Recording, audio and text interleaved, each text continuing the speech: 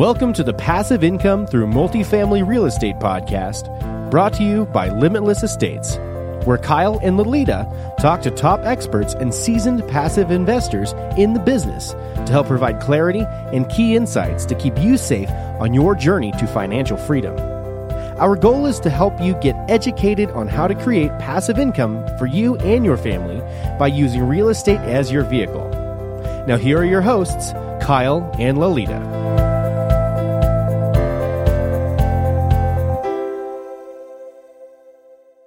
Hi, everyone, and welcome to the Passive Income Through Multifamily Real Estate podcast. I'm your co-host, Lolita, also joined by Kyle.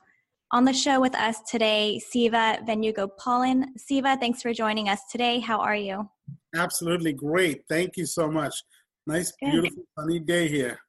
Good. Perfect. Before we get into it, here's a little bit about Siva. Siva has an extremely strong and honorable background in engineering.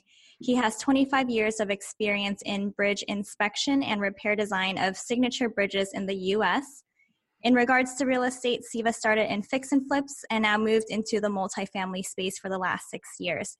So we're excited to hear more about your multifamily experience and how you help passive investors. So with that being said, Siva, could you please tell the listeners a little bit more about yourself and what you currently do?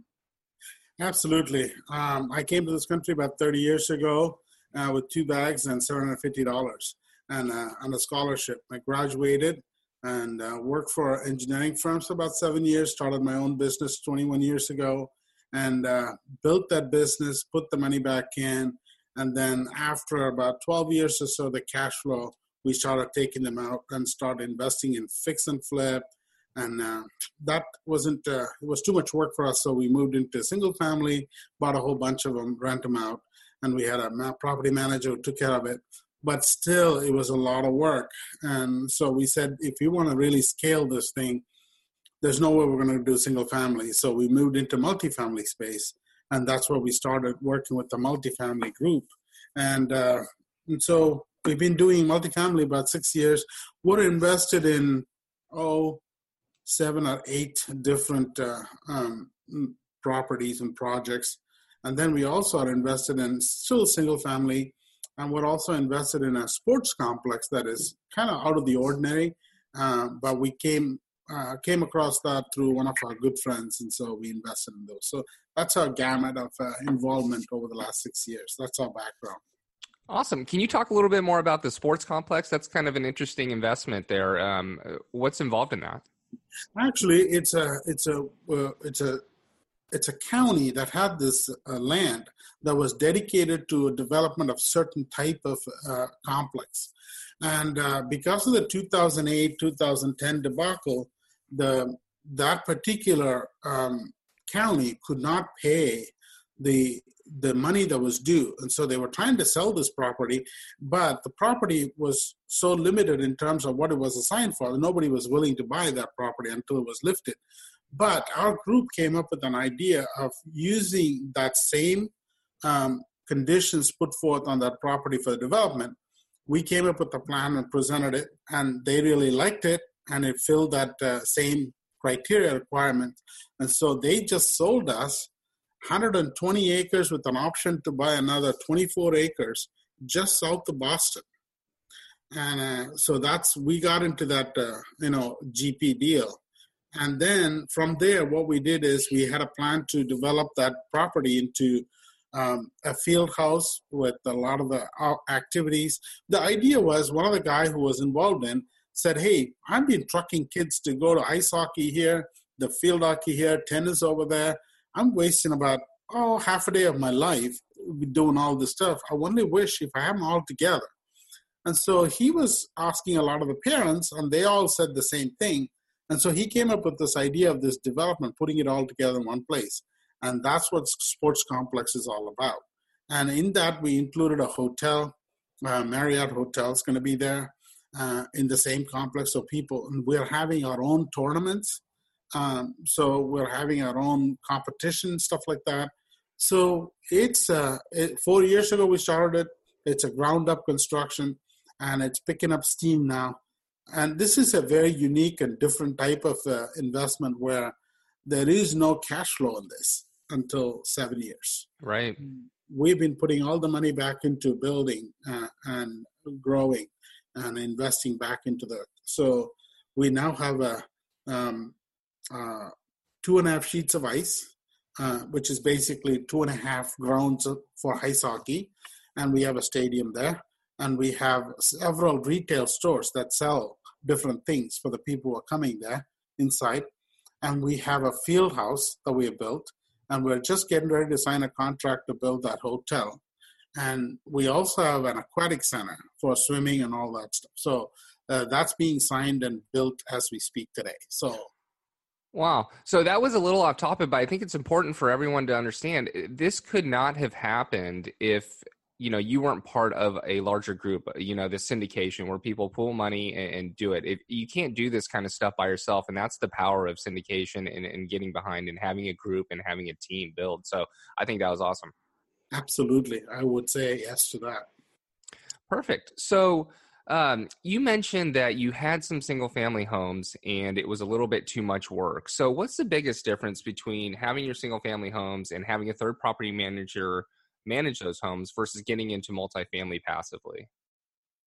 Well, think of it this way, that you got several different, even though we had them all in one city, we had several different properties. You got to pay the payroll or the property tax. We had to have the insurance. We have to have that. That particular city had this crazy thing that property manager cannot put it in his own name. It has to be in the owner's name, all the utilities. So whenever somebody was moving in and out, that 2 weeks, 3 weeks, we have to take that into our name and pay those utilities and then turn it back into the renter's name. And my wife was, even though it's only once every 2 years, but we had so many of them, she was doing it every month. And she said, I'm done. I can't do this. I said, I can't do this either. So let's sell them all. And we were able to sell them because we bought it at a property in a gated community. So we sold them for 60% profit 3 years later. And so we had a cash flow of only about 6%, 6.5%. And that was much better than putting it in the bank at that time, which gave me 0.1%. And so that's how we started it. But then when we went to multifamily, we realized that we could do a lot better than 6%. And so we ended up really doing well in the multifamily. And some of the properties we have already sold. We made, in 2 to 3 years, we made good returns on the multifamily. So, it's all good. What is it about multifamily that you like about that asset class? What I like about it is that there are two things clearly I like about it. One is it's easy to manage because all of them in one place, right? And for me as a passive investor, if this managed properly, the vacancy and the loss to lease is already accounted for, right? So we don't need to worry about that. That's a major thing. And it's always going to be there. People are moving in and out all the time. It's always going to be there. So we always give that in my underwriting, which is different from the dealer's underwriting. I do the underwriting myself. I also look at projections for different interest rates, different taxes, different insurance level. I'm looking at what my future cash flow, bringing it to the present value, what my real returns are. I look at this all the time. And if the real returns are not really good, I just let it pass. And I take the ones that are good. So having said that, how much time do I have to invest once I'm in the deal? In a multifamily, as a passive investor, I probably have to look at it every month, this report, and every quarter probably analyze it, right? And it takes me about a couple hours every quarter and about an hour every month. As opposed to single family, which was taking me that much every month, if not more, and because of all the number of things that I have to do. It's multiplied, if I have 50 single family, maybe 1 or 2 hours, but it's multiplied by 50. It takes a lot of time. Whereas in a multifamily, I invest in, 10 deals. That's all I have to look at, 10 deals. And so it's a lot better scaling wise. So that's what I like. Got it. And so you mentioned that you actually assess your properties or your passive investments every quarter. So this is not something where you're just assessing a deal, you like it, you invest in it, and then you get quarterly returns and reports and go simply based off the reports that you receive. I do based off the report I receive, but I also try to go to the property either before I invest or after I invest. If I really know the deal maker, I'll probably invest and then go look at the property. Because part of it is that I also have a number of other passive investors work through me. And so I feel, their money is, I'm responsible for their money. So I always do some due diligence to figure out, what's going on with the property. And I would try to go to the property at least once a year. And sometimes if it's doing well, I'll skip it. Otherwise, I will try to go to every property once a year. That's my. What type of tool do you use to track your own investments? For me, right now at this point, I use the spreadsheets to track my own investments. But I also have accumulated, documentation in my different trades that I have. So I put them all together. Eventually, we're probably going to go into a situation where we're going to have online tracking of all of these things. Because if I ever move to being an operator and deal maker, which I don't know I want to, if I have enough deal flow, then I probably would sit as a passive investor, right?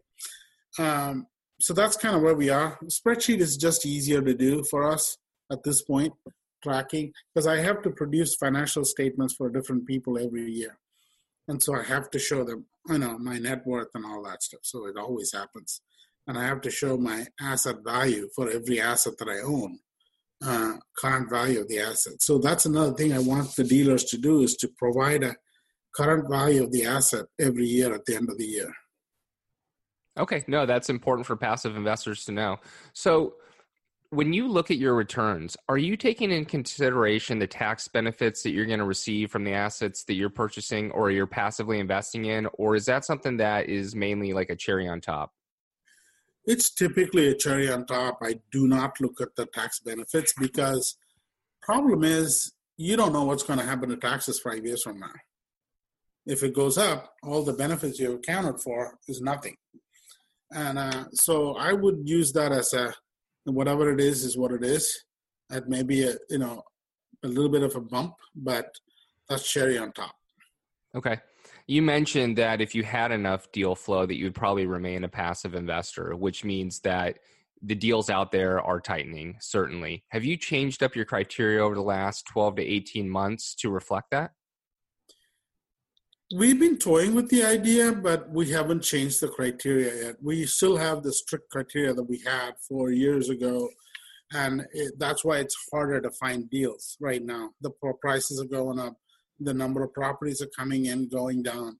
And so we have actually increased our investment in the good ones that we find.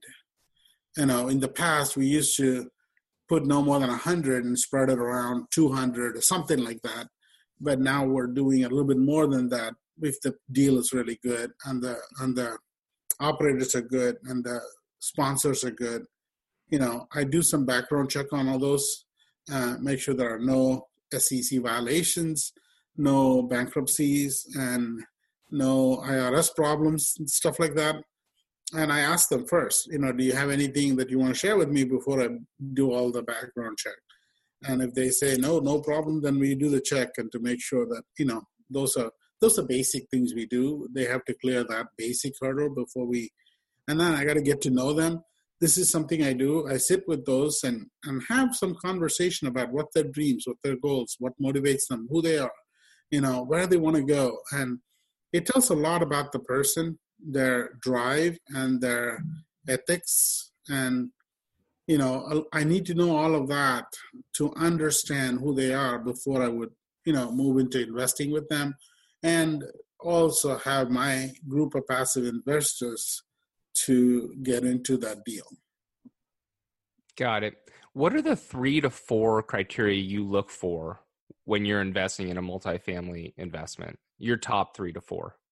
My top 3 to 4, pitched roof. Is there a reason why on the pitched roof?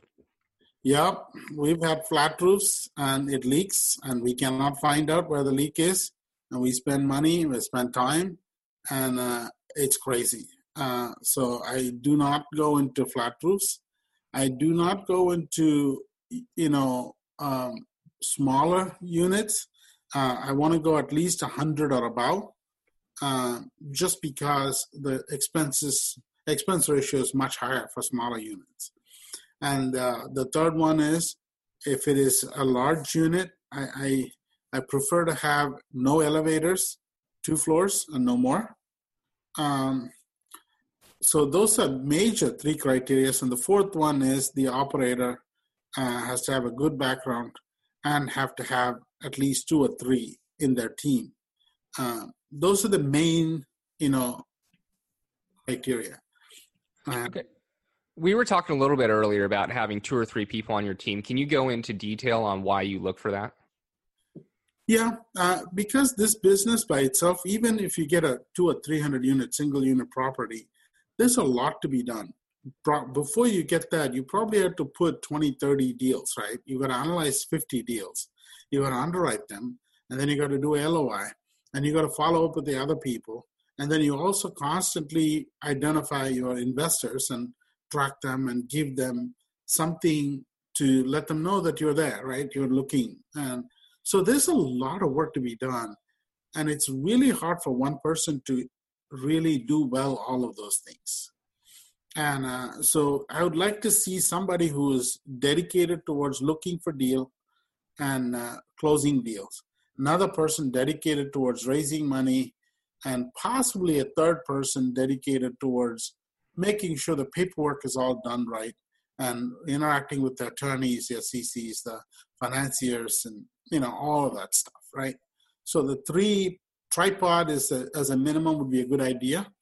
But when somebody is starting new, they may not have all of that. So they may have themselves and their wife. They may work with a sponsor who does a lot of the lifting for them. So help them connect with people and all that stuff. That might be good for the first deal, but you quickly have to identify and retain the other 2 key people that you want to work with. And that means you probably want to spend some time to understand, who do I want to work with? What do I really like about this person? And do we get along well? You don't want to dread to get up in the morning and call a guy, right, or a girl. And you want to be happy to work with them. They are in the same wavelength as you are. Ideally, you both want to be in the same place. You 3 of you want to be in the same place, at least at the start. And then once you get started, you could be in different cities. It's not a problem.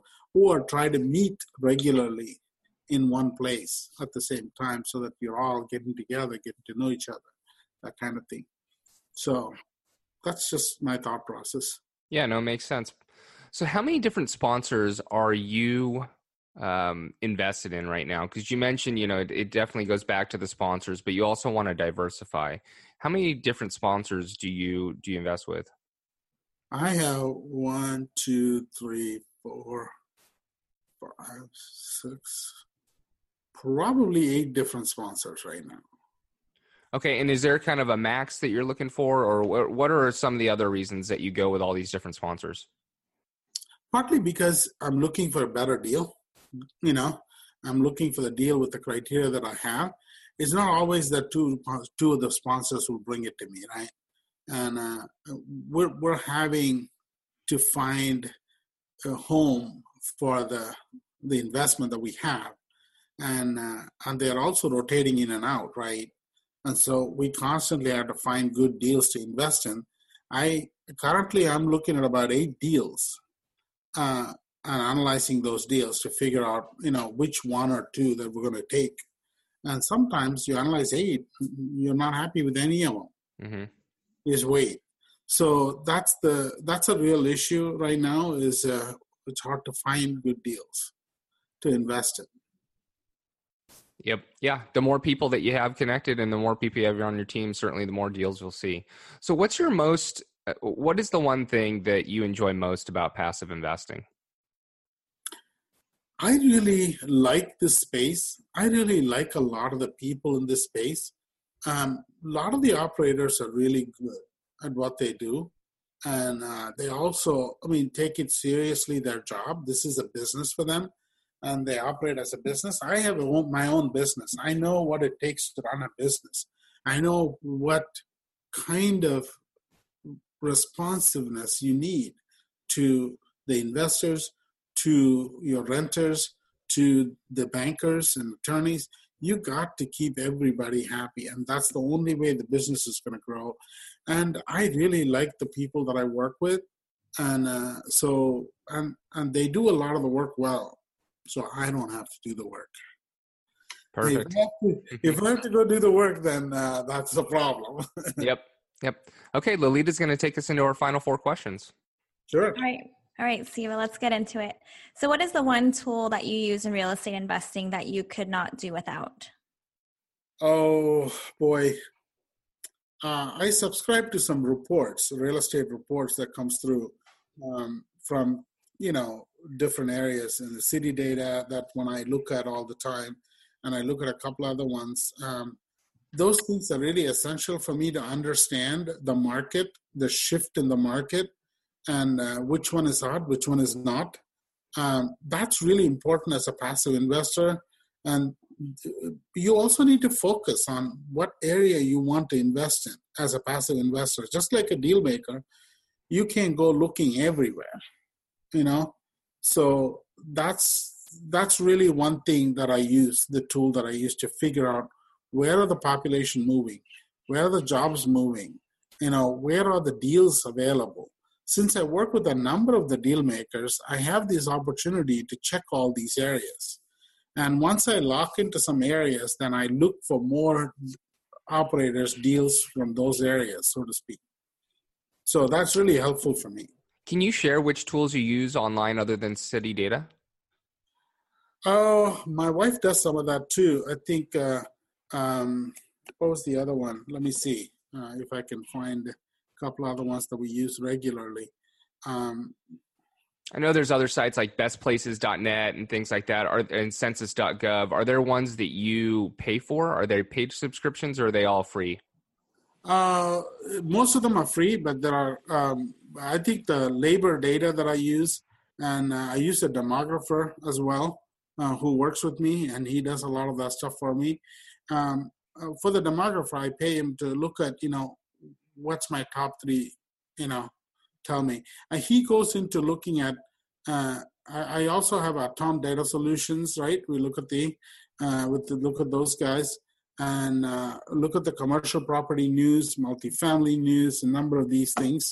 But I do have a demographer who actually, goes and searches all these data points and tells me, hey, based on the criteria that we talked about, these are the 5 areas you should be looking at, or 7 areas, I'm looking to limit to about 6 to 7 areas. And then I will pick the 3 of the 7 and I look at more closely. And that's how I zeroed in on Atlanta about 4 years ago. At that time, Dallas was really great as well. But Atlanta was another criteria that I have is any property that I invest in has got to be a nonstop flight from Philly. And I don't want to go into submarkets. At that time, it was possible. Awesome. Great. Question number 2, can you tell us a story about your biggest mistake in real estate investing so far, and what is the main takeaway for our listeners? The biggest mistake is, there are 2 of them. I'm trying to pick which one. Both of them have this similar vein to this, right? I really like the people. I really saw that they had experience, but what I didn't really pay attention to was my gut feel. My gut feel told me to hold off and, slow it down. And I didn't do that. A lot of the times when your gut feel tells you something, listen to it. All the other things were good. They've done a lot of deals. And the multifamily one that we're struggling with right now, the man has done a lot of deals, right? And so when I went back and looked at why this happened, there are a lot of explanations, right?